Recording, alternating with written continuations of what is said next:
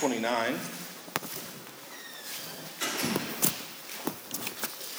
If you've come more than once, then you may have noticed something that I hope that Doxa will be talking about, building into our DNA and who we are and what we're about and our values. One thing that we will be is, by God's grace, we'll be a Bible church. We'll be a church that's centered around the Scriptures and what the Scriptures say and what the Scriptures teach. And that seems to be something very obvious, but I remember Megan and I had been going to, over a certain amount of time, 2 or 3 different churches, and they were pretty good churches. You know, people full of people who love Jesus. But we started going to a new church, and our first Sunday there was a sound there that was a difference. Like, it was like a sound that from your memory, but you hadn't heard in a while. And what it was when the pastor would say, we're going to look in Jeremiah 29, you hear all the pages rustling. And that's not about people actually bringing a book. You can bring an app. You don't have to bring a Bible if you don't like to. But the point is, we're going to be a church that's centered around what the Scriptures say. Because honestly, and if you've been around me in it all, you know this is true. It really doesn't matter what I say. What I say is of very little significance and is of very little value.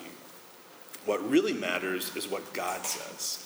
And that, as believers and as people in general, is what we should be building our lives around. So that's going to be a key point. Every time that we gather, we're going to be looking at the Scriptures and see what the Scriptures say. What does God have to say to us through the Scriptures? So that's going to be one of the big values. That's really wrapped up in the value, the first value, which is Jesus. We're going to be all about him. He's the one for whom we were created, and by whom we were created, and it is only, St. Augustine said, he had a quote, he said, our hearts are restless. No, our hearts are made for thee, and they are restless till they find rest in thee. And the picture there is that we were made by Jesus and for Jesus, and we will find no rest apart from him. And the history of civilization is a history of people searching and yearning and looking for something, that something or some things that will satisfy and will provide value and security for their life. And there's only one place that can be found, and that is in the person of Jesus Christ. And the result of that is that we respond to him in worship. And all of life is worship. In fact, it's not just the life of a Christian, but it's the life of anybody. Anybody that you know, their life is a life of worship. They find something or some things of value. And the way that we are put together as human beings, when we find something of value, we cannot help but to respond and worship to it. We give ourselves to it. We value it. We become like it because we become like what we worship. And so that entails me growing as a believer, growing in the way that I am a father and a husband and a business owner and a neighbor. In every part of my life, there's not a part of my life that Christ doesn't claim is his. And whenever I find him to be of ultimate value, it's not a sacrifice for me to give my life to him. It is a pleasure for me to give my life to him, every part of it. And then we live in community, and then that's where a deep sharing of each other's lives. And then we live on mission, and that's what we're talking about tonight. We're going to be talking about how we're a city within a city, which we started last week. We're going to talk about what effect should we have on the city around us, and what should our view to civilization, the community that's around us, what should that be like? When I've been describing what we're doing here through the summer and going into the fall, of having these, what we call our beta gatherings, which is us getting together, building the DNA of who we are. I've been using an example of, it's like a woman who gets pregnant, and there's a gestation period of that baby, and that DNA is already there, already deciding he's going to be able to grow a beard, or it's going to be splotchy like mine, or male pattern baldness like Wombat was alluding to before we started, or whatever your background is, whatever it is that makes you who you are. That was determined before you ever popped out of your mother. But the thing is, through that whole 9-month period where that baby is inside his mom, it looks like a quiet period.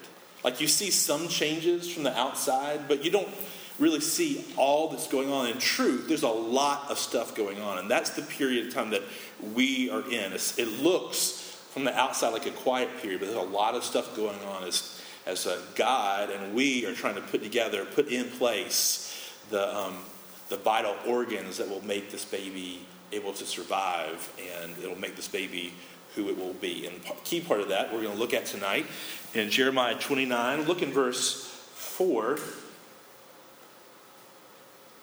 What had happened was Judah had strayed from God, and God had provided a lot of opportunity for them to turn around and go the other way.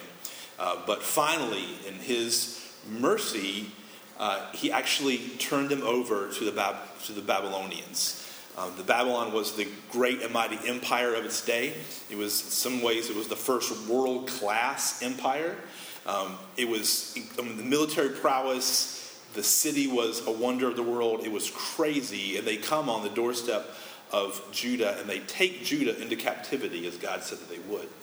And what happened was when they brought the people back to Babylon, they were free to live there and be a part of, they weren't slaves, they were free to be a part of civilization, because what Babylon tried to do, it was kind of a new idea at the time, is we're not just going to conquer you and kill you all, we're going to bring you back to our city, and we're going to indoctrinate you into our way of thinking and our way of doing things. And so they bring the Jews to Babylon, and what the Jews say is, all right, here's what we're going to do.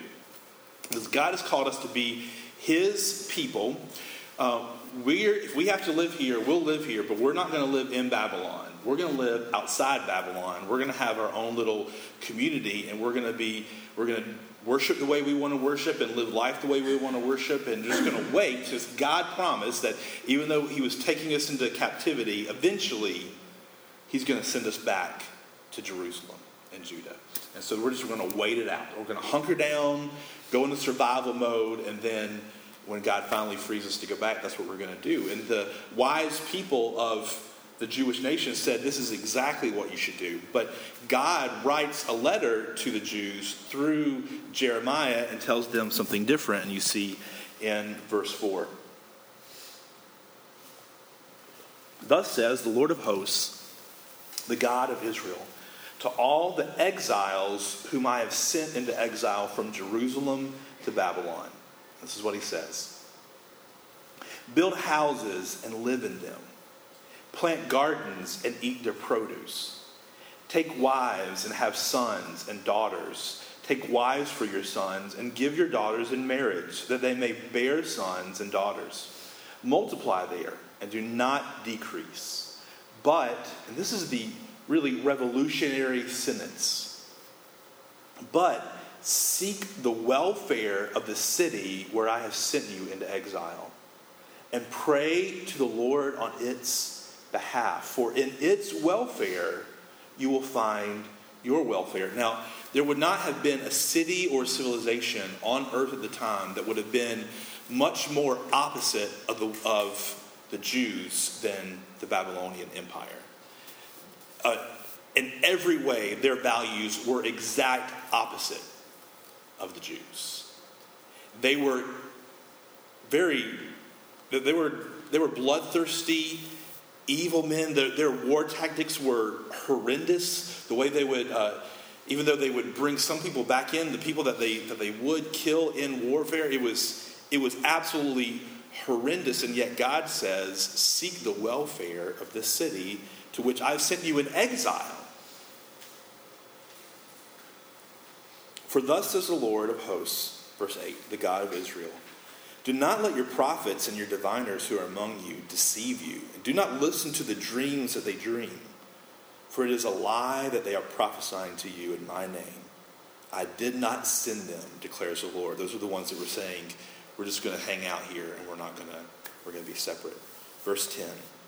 For thus says the Lord, when 70 years are completed for Babylon, I will visit you, and I will fulfill to you my promise and bring you back to this place. And this is the famous verse out of this chapter, but we always take it out of context. For I know the plans I have for you, declares the Lord, plans for welfare and not for evil, to give you a future and a hope. Then you will call upon me and come and pray to me, and I will hear you. You will seek me and find me when you seek me with all your heart. I will be found by you, declares the Lord, and I will restore your fortunes and gather you from all the nations and all the places where I have driven you, declares the Lord, and I will bring you back to the place from which I have sent you into exile. So the picture that we're going to draw from this is like, what should the church look like in the greater community that we're a part of? And I contend that the church should look like a city within a city. We talked about that last week, about how we each have been given natural gifts that we have. Some have a lot, some have a few. I have very, very, very few gifts. Some people I know have a plethora, they have a backpack full of gifts.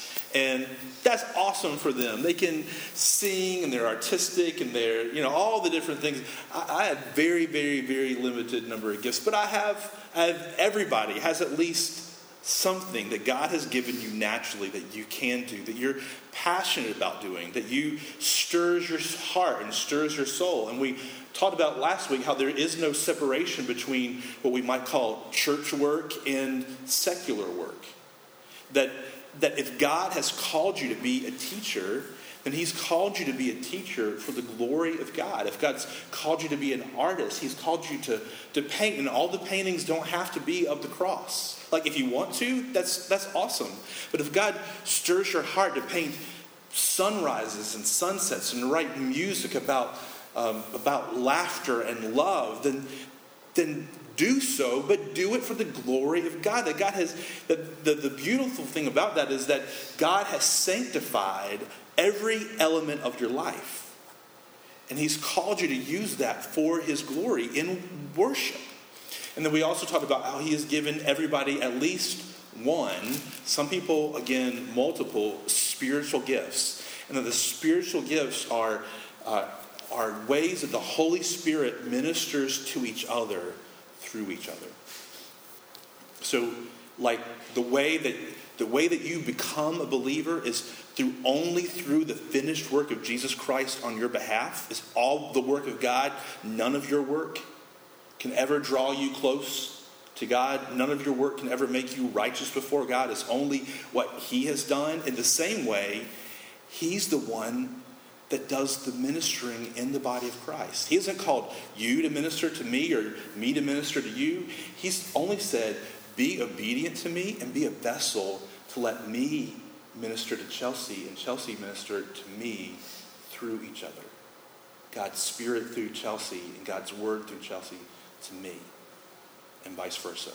That's the picture of a community, of a city within a city. So that the way that works is that the church should be not just full of full-time ministers who like to sit around and study the Bible all day and drink coffee and meet with people. Like the community of faith should be filled with people who actually work and get their hands dirty and are out, giving people money and taking people's money, and people who are trying to sell people books and nooks, and people who flew the president. Like that's pretty awesome. By the way, I'll let you guys figure out who that was later on. That we should operate as a city within the larger city, so that when people look from the outside, there's something that looks familiar about it. Like they see teachers, they see bankers, they see people who are selling books, they see people who own businesses, but but it operates totally differently than the world outside. A totally different set of values, a totally different set of a totally different culture that springs from the fact that we all have a totally new birth when we become believers. So we should operate like a city within the greater city. Jesus said, when he compared us to the world, he said, you're a city set on a hill. And we talked about how that is a lot of different buildings, a lot of different windows that make up a city. You don't have to, he didn't call me to be like the great lighthouse that stands on the hill and just shines a great giant beacon out at everybody and says, look how awesome I am, come follow Jesus. No, they look and they see lots of smaller twinkling windows. Lots of normal people living normal, quiet, godly lives that stand out like a light in the middle of the darkness. But he hasn't just called us to be a city within a city. There's two elements to being a city within a city. One is separateness. I don't think that's a word, but I'm going to use that as a word. Separateness, that we are separate. Look at Ephesians chapter 1. No, it's a word. That was awesome. It is a word? Yeah, All right, it good. came out. I started writing it and it came out. You'll also find that I like to make up words. Me too. That's great. It's a hobby of mine that drives some people crazy. Ephesians chapter 1, look at by the way, Ephesians 1. It may be my favorite chapter in the entire Bible. Paul sat down to write this letter to the church in Ephesus. And whenever he put Paul, an apostle, he's starting out the letter, he had so much to say to him.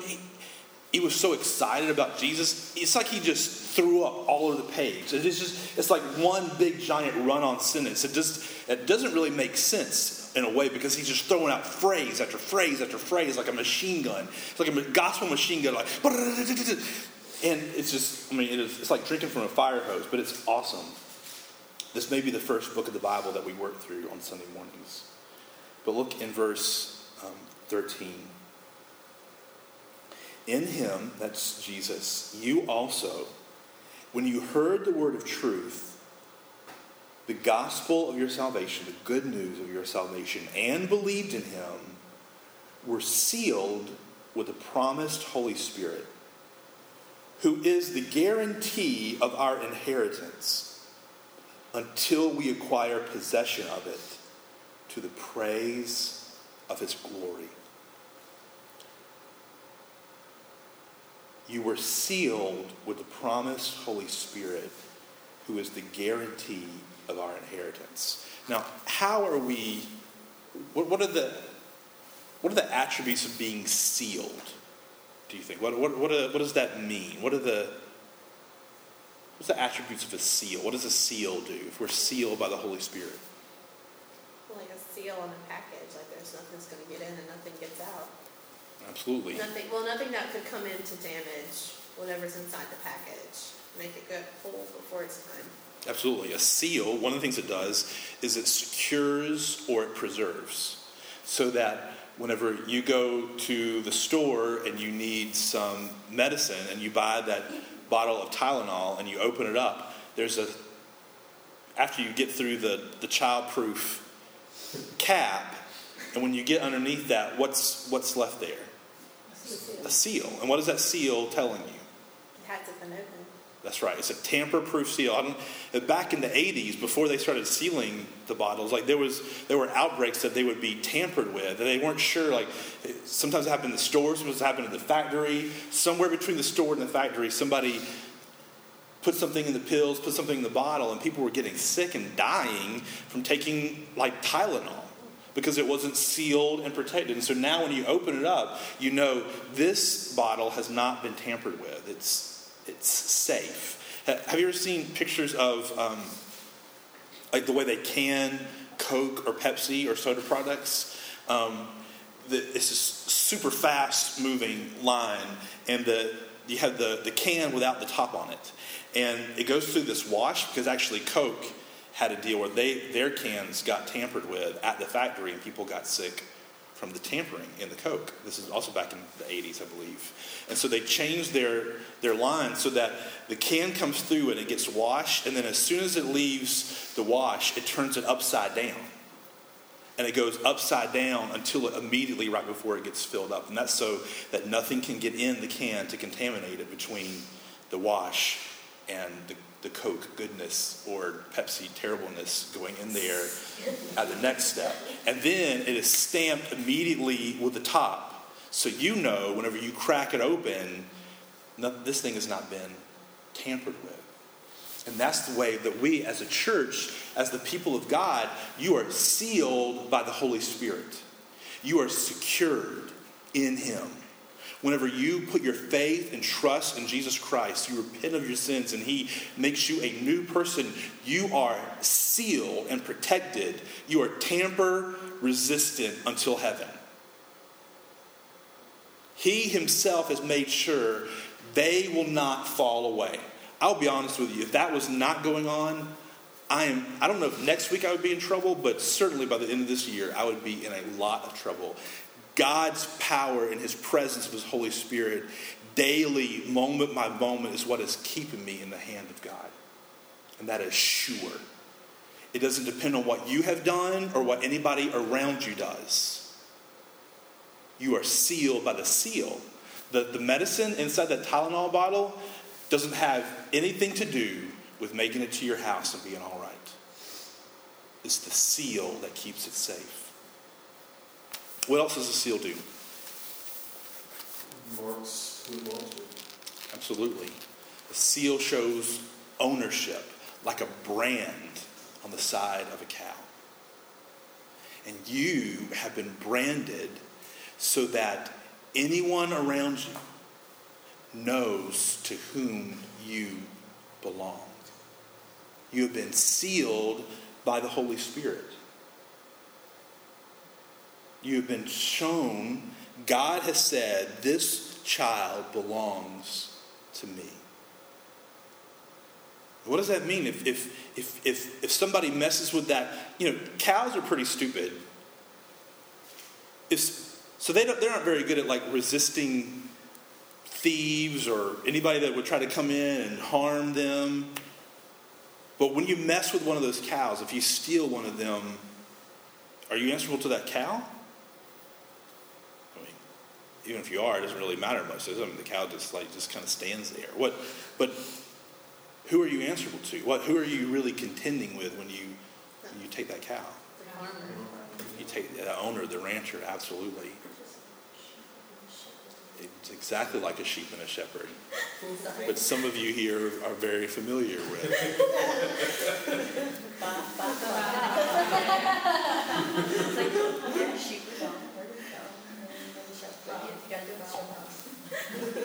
Absolutely. And so it marks ownership. And then it does something else. Can you think of anything else that a seal does? Superhero. I'm not going to say it. I was thinking about saying it. Something better to the beach ball or no?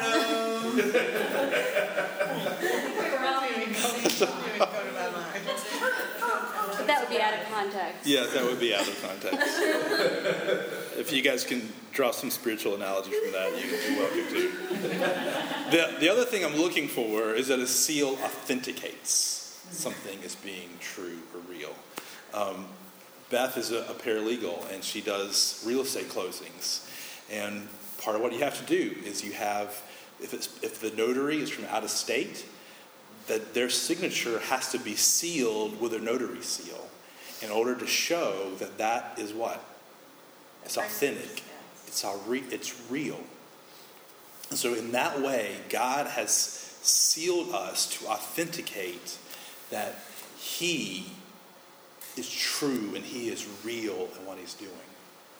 And so in one way, we are separate from the world as we're a city within a city. So in what ways should we, and this is not rhetorical, in what ways should we look separate and be separate from the rest of the world around us? If we're a city within a city, how should we be separate from the people around us, or this civilization around us? I would say that the separateness has to show in how we move through our life. Like, the biggest thing that's hit me is that so many Christian couples are getting divorced, and especially longer marriage. And if, as a Christian, I don't see how you can come to that place, because that's the world's standards. That's not the picture God gives us of marriage, And so I think that as Christians, we're supposed to follow God's standards, not the world's standards, and that's what should show us as separate. Absolutely. I think when you look at a lot of the stats of marriage outside the church, family inside and outside the church, it's almost lockstep with society in general. There's very little difference. It's actually worse. Some of the statistics show that the divorce rate in church is higher than it is in the world. Some of the more recent ones. So, like, our value system, how we view marriage and family should look different. It should be separate, in that we're not going to rely upon what the world says is true and good. We're going to follow a different standard. What else? How else should we look different or separate? Not just look different, but how should we be separate? I mean, the way we do things, like, if someone in the world, like, what are you doing? Like, it shouldn't make sense to them, but it makes sense to us because we know who we serve. And when we explain it to them, they're like, what? So it's like, it should be like a mind-boggling thing, like, I don't understand what you're talking about. And like, our lives should be that different to where they have no earthly idea what you're talking about. It should be a completely different language to them. Like, just as if I started to learn Spanish or French or anything, it's going to be mind-boggling to me because I've never actually been in that culture or know anything about it. So things aren't going to make sense to me. Right. Because that's how they do it, and I don't understand because that's not what I do. So God's standards are not going to be the world's standards, therefore it's not going to make sense. And at the same time, there should be an intrigue and an attraction to that, not just a repulsiveness. Like, sometimes we see within the churches there's a repulsiveness, and we think that we're different, and so therefore, if you're repulsed by the way I just do things different, that means I'm a Christian. But really, it's the beauty of Christ in us.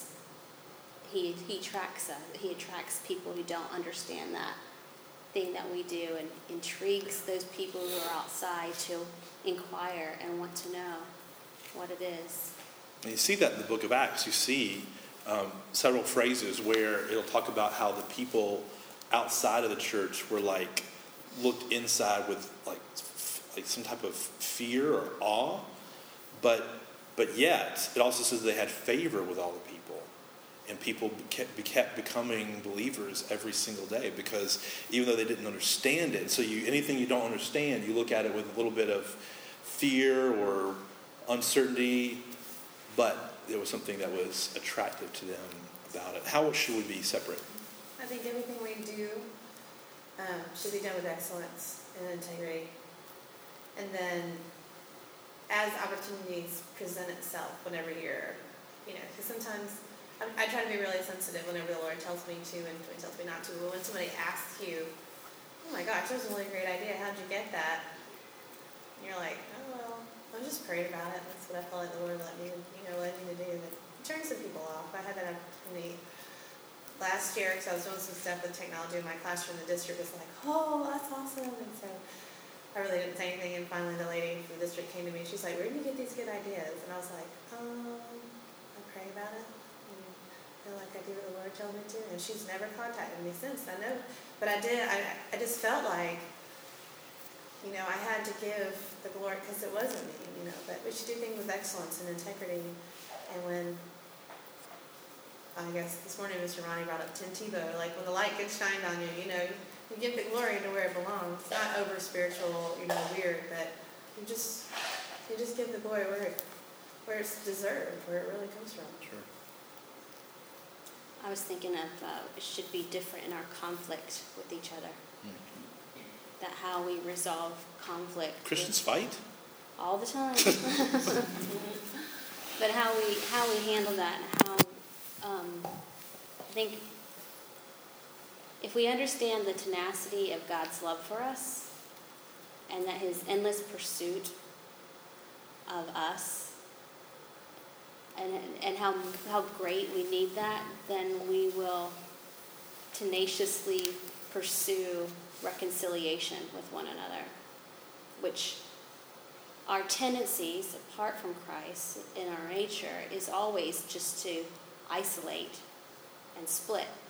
That's our tendency. I mean, because it's painful, it's uncomfortable, it's hard, it's easier to just go your separate ways in friendships or relationships or whatever. But I think when we understand how much He pursues us, we can't help but to pursue reconciliation and love between our brothers and sisters. And that's very different than what I would want to do in my own self, and very different from the world's standards. Yeah, the Christian life isn't a pie in the sky, like fluffy cloud, people always smiling kind of life. Like, it's full of, like, real lifeness. I mean, you even have, again, the book of Acts, like, we have record, like, there was several arguments break out in the church. Like, the Greek Jews don't feel that their widows are getting taken care of, and so they raise a stink, and there's a big church meeting, and people are like arguing back and forth and have to figure out what to do. Paul at one time, he says, I don't want this guy to come along with us, and Barnabas says, no, he should come with us, and they said, well, it got so contentious, they said, well, you just go your way, I'll go my way. Like, that's like, the Christian life is full of like real life stuff, but it's the way that we work through that makes us stand out, that makes us different than the world around us. Any other thoughts? One thing that I've run into in life is that most people have a story about themselves and they want somebody to listen.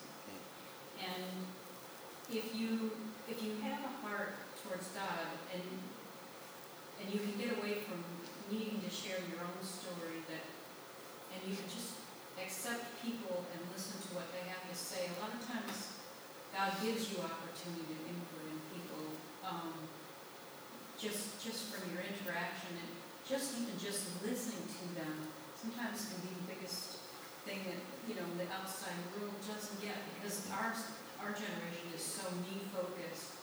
I think that's what God calls us to do, is get away from ourselves and be all about me, so that we can interact with the world around us in a way that's uncommon, and that it speaks to people, True interest in somebody else is uncommon. That definitely stands out. People at first often don't know how to react to it because they're trying to figure out what your angle is and what you're doing, what's going on. But if it's truly disinterested or not self-interested care, it really stands out. I think that's a big thing that she said too, about not being me focused. Because in the world we live in today, I mean, trust me, I teach them at little, 10-year-olds, and being very me focused and all about me. I mean, the world is really, really about that, and I think that's for me, that's the strongest thing I deal with every day. I think being others focused, Christ-centered, so therefore others focused and not me focused. That really, really, really sets you apart. Sure. From everybody else. Absolutely. Because I've seen people just people around me where I work, and I see them do really, really nice things, but there's an angle. I know I'm looking at them and thinking, you're doing that because you want them to do this for you later, or because you want that to get noticed by somebody else. Sure. And they're like, oh, they're so nice. And I'm like, no, they're not. They got an angle. Right. So.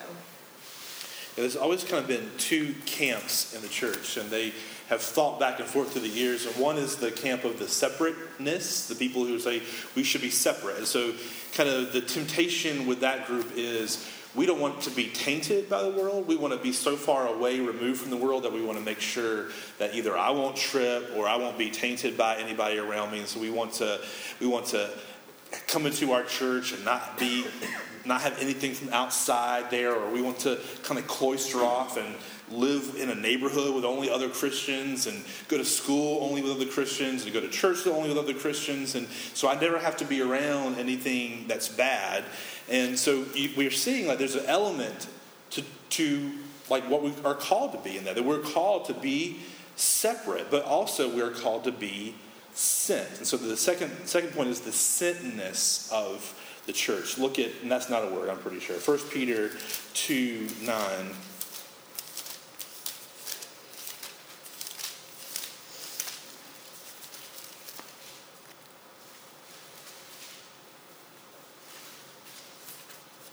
First Peter 2:9, but you are a chosen race. He's talking to the church. A royal priesthood, a holy nation. And whenever you see the word holy in the scripture, what it means is a people set apart. It doesn't mean necessarily that you are like a bunch of goody two-shoe people. It means that you have been set apart. So you are a nation, a people set apart. And that's what he says, a people for God, for his own possession. That's God's own possession. That you may proclaim the excellencies of him who called you out of darkness into his marvelous light. We didn't plan that. Or didn't we? But so he says that we're a holy nation, a set apart nation. But look at this. That harkens back to Deuteronomy, chapter 7. Jump back there, if you will.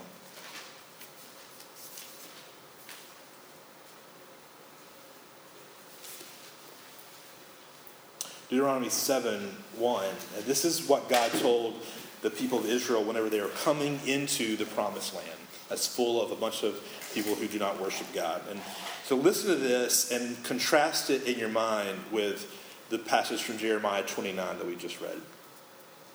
When the Lord your God brings you into the land that you are entering to take possession of it, and clears away many nations before you, the Hittites, the Girgashites, the Amorites, the Canaanites, the Perizzites, the Hivites, the Jebusites, 7 nations more numerous and mightier than you. And when the Lord your God gives them over to you and you defeat them, then you must devote them to complete destruction. You shall make no covenant with them and show no mercy to them. You shall not intermarry with them, giving your daughters to their sons or taking their daughters for your sons, for they would turn away your sons from following me to serve other gods. Then the anger of the Lord would be kindled against you, and he would destroy you quickly. But thus shall you deal with them. You shall break down their altars and dash in pieces their pillars, and chop down their Asherim and burn their carved images with fire. For you are a people holy to the Lord your God. The Lord your God has chosen you to be a people for his treasured possession out of all the peoples who are on the face of the earth. So it sounds a little bit different than the section in Jeremiah 29 we read, right? Where it said, seek good of the people, marry, right? Seek the welfare of the city that you're in. Here he's saying, like, absolutely destroy every city, kill everybody that's in it, have no mercy upon them. What do you think is the difference between those two? Why in one would he say, kill them all, show no mercy? And the other he says, seek the welfare of the city that you're in.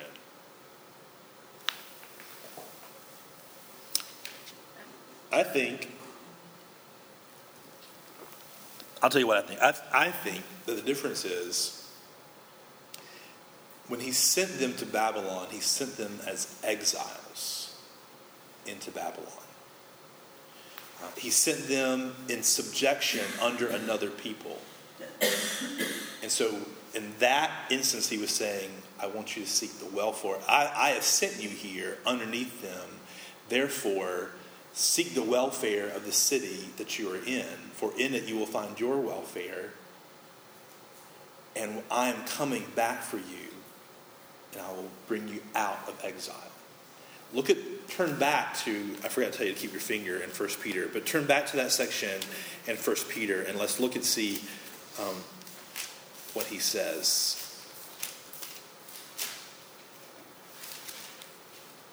back in 1 Peter 2, he called us a holy nation, a people for his own possession. And then verse 10, once you were not a people, but now you are God's people. Once you had not received mercy, but now you have received mercy. Beloved, I urge you as sojourners and what? Exiles, to abstain from the passions of the flesh, which wage war against your soul. Keep your conduct among the Gentiles honorable, so that when they speak against you as evildoers, they may see your good deeds and glorify God on the day of visitation. Not only are we called to be separate from, but we are called to be sent to the people that we are in the middle of. We are exiles and sojourners. That word there in the original Greek doesn't mean that, it means a people. It would mean like somebody who is not from the United States, and they still have citizenship in whatever country they come from, but they come to the United States and they settle here. They're not a citizen of the U.S., but they live here and have settled here. They are part of the community here, and that's what we are called to be as a city within the city. That we're called to be separate from because we are different from, but we're called to be, that we are sent to them. That's why he's called us to seek the good of the city that we're in, the greater community that we're a part of. So that the picture is that the community that we're in should be better off because we are here. Even if people do not come to know him, their life should be better off in the meantime because we are here. Because we are like an outpost in the middle of in the middle of enemy territory, showcasing a different set of values, a different culture, because we are of a different birth. That's why we are a city within a city. We are separate from, but we are sent to. We aren't supposed to cloister off away. We're supposed to seek how can we as ambassadors, how can we as members of the new kingdom that is coming? Because he said here, and he points to here, and he says back in Jeremiah 29 how he's going to come and take them out of exile. And the picture is we're only passing through. He's going to come and he's going to bring us out one day. But until that day, we are showcasing the new kingdom that is here because we're here, but is not yet here because he's not yet here like he will be. Does that make sense?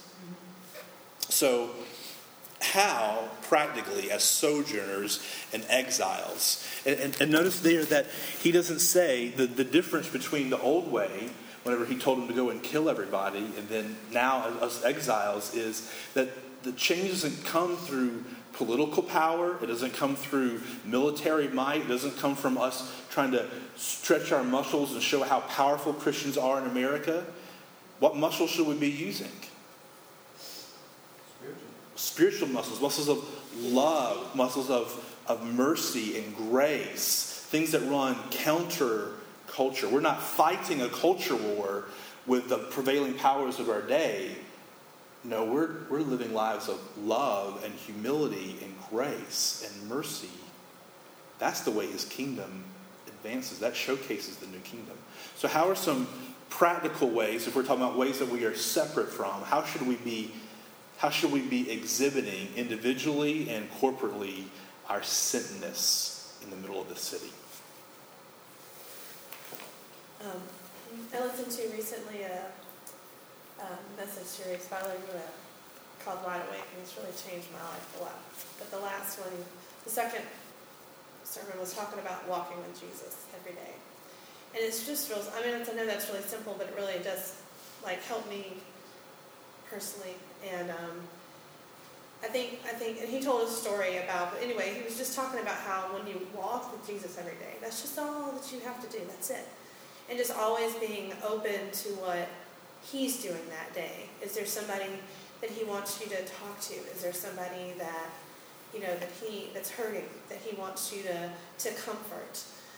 Because he just told a story about how he was out in the middle of the night and there was this homeless man, and normally people are like, and he just felt like God had told him to stop and take a few moments and speak to him, and that just really hit me. And so I think our sentness is just walking with Jesus every single day and every single moment, and just being aware and to that voice on the inside when God tells you maybe something simple like, let so-and-so know that she looks really pretty today, because she may have never heard that before. Just being really sensitive to the people that he wants to touch through things that I can do or say to people around me. Very good. Anybody else? Any thoughts? How does that look? The verse that helped me through life is Colossians 3:23. It says, work is unto God, not unto man. Right. If you can keep that in focus, then I guess the fallout is what he wants. Absolutely. Yeah. I mean, to view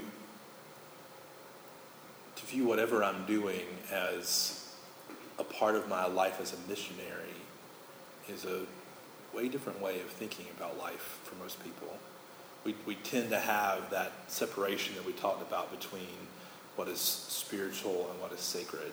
I mean, what is sacred and what is secular. But God has no difference in the way that we treat family and friends. I had an uncle one time tell me, this is your family, but this is business, and that's all fine and good. But and I've heard people say that you're a Christian, we're Christians, but this is business. And the problem is there can't be that dividing line. The way I have to let my worldview, the way I view business and politics and relationships with other people, I have to let that affect all of that, color all of that. And just realizing that no matter, for me, no matter where I work, the people I work around, it's not an accident. I believe that God has put me at PD Elementary for at least hopefully one more year, and that the grade level people that I'm with, it's not an accident. The children that walk through my door on Wednesday, I really and truly believe that none of them have just by chance been put in my classroom. The intern I have from Coastal, I believe that she's been put in my life for a purpose, for me to be able to build her up or something. That nobody is, if you believe you are where God has called you to be, none of those people around you that you come in contact with, that you're working with, he's put you there on purpose, on mission with those people that you're with. Absolutely. One thing I was thinking is that, kind of along with what Andrea says, that your life has to focus around God. Because if you focus on how do I act in my place of employment or whatever, then it becomes about you. And so you really have to take your day every day and focus on God and what he's calling you to do, because that's the only way you can live the Christian life. So, you can't manufacture. I think that's one of the things that you run into a lot of times, with churches that want to have really sensitive to, building friendships with things and stuff. I'm not saying that's not bad, but if you don't focus on God first, if you're just trying to do the mission, then you're going to miss the whole thing. Yeah, there are two things that give me great encouragement, and one is that God is working. That God is the one who's on. It's his mission. And he said that he will affect the mission. Jesus said he will build his church. He didn't call you or me to build his church. He will build his church. And that's his job. He's the one, we were talking before, you couldn't bring yourself to God. You couldn't make yourself righteous enough. It had to be him that did it. And in that same way, you can't make somebody else believe in Jesus, right? That's his job to do that. So that should be a great encouragement that it's his deal. We just get the awesome ability to join on the team with him. But the second thing that's great encouragement is he hasn't called me to do it all by myself. It's a city of a lot of other people within the larger city. That he's called us to be a community together on mission.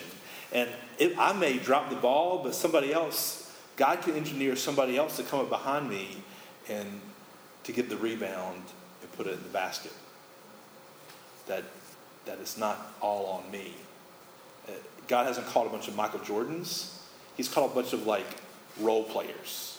He's Steve Kerrs. That's what he wants. He wants just the guy who just stands there and, just do your job. Just do what I've called you to do and we'll be all right. He's the one that's Michael Jordan. I'm not. So, UNC fan like that reference. Because I'm at Steve Kerr. Yeah. Let's pray.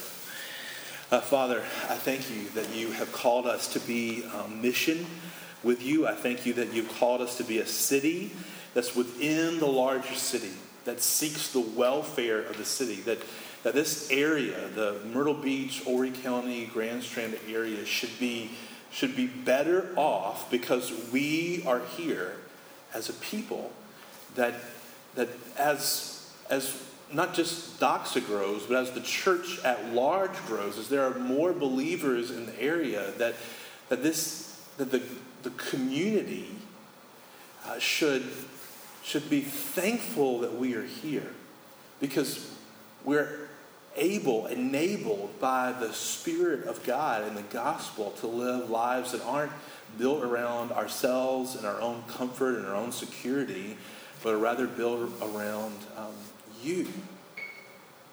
That we can live lives of sacrifice because it's not really sacrifice if we have you. Now, Father, I pray that you would, by your Spirit, build into us individually and build into us together as a people, that we would have that kind of separateness and that kind of sentness represented in our lives. And you said that you've called us to live that kind of life for the praise of your glorious grace. God, make our lives of praise to your glorious grace. As we worship tonight, I pray you would open our hearts and our minds and our eyes to see afresh and anew your beautiful, glorious grace. God, break our hearts again at your goodness and at your mercy. Let our knees become weak again by the overwhelming mercy that you have shown to us. Let us be overcome again by the beauty of your Son and the unbelievable wonder that you have called us your sons and your daughters. You have called us your own. Once we were not a people, but now we are a people for your own possession. Let that grip our hearts afresh and anew tonight. Help us not just to sing empty words, but to let them capture our hearts and our souls, so that when we leave here, we would live lives of praise to your glorious, unimaginable, indescribable grace. In the name of Jesus.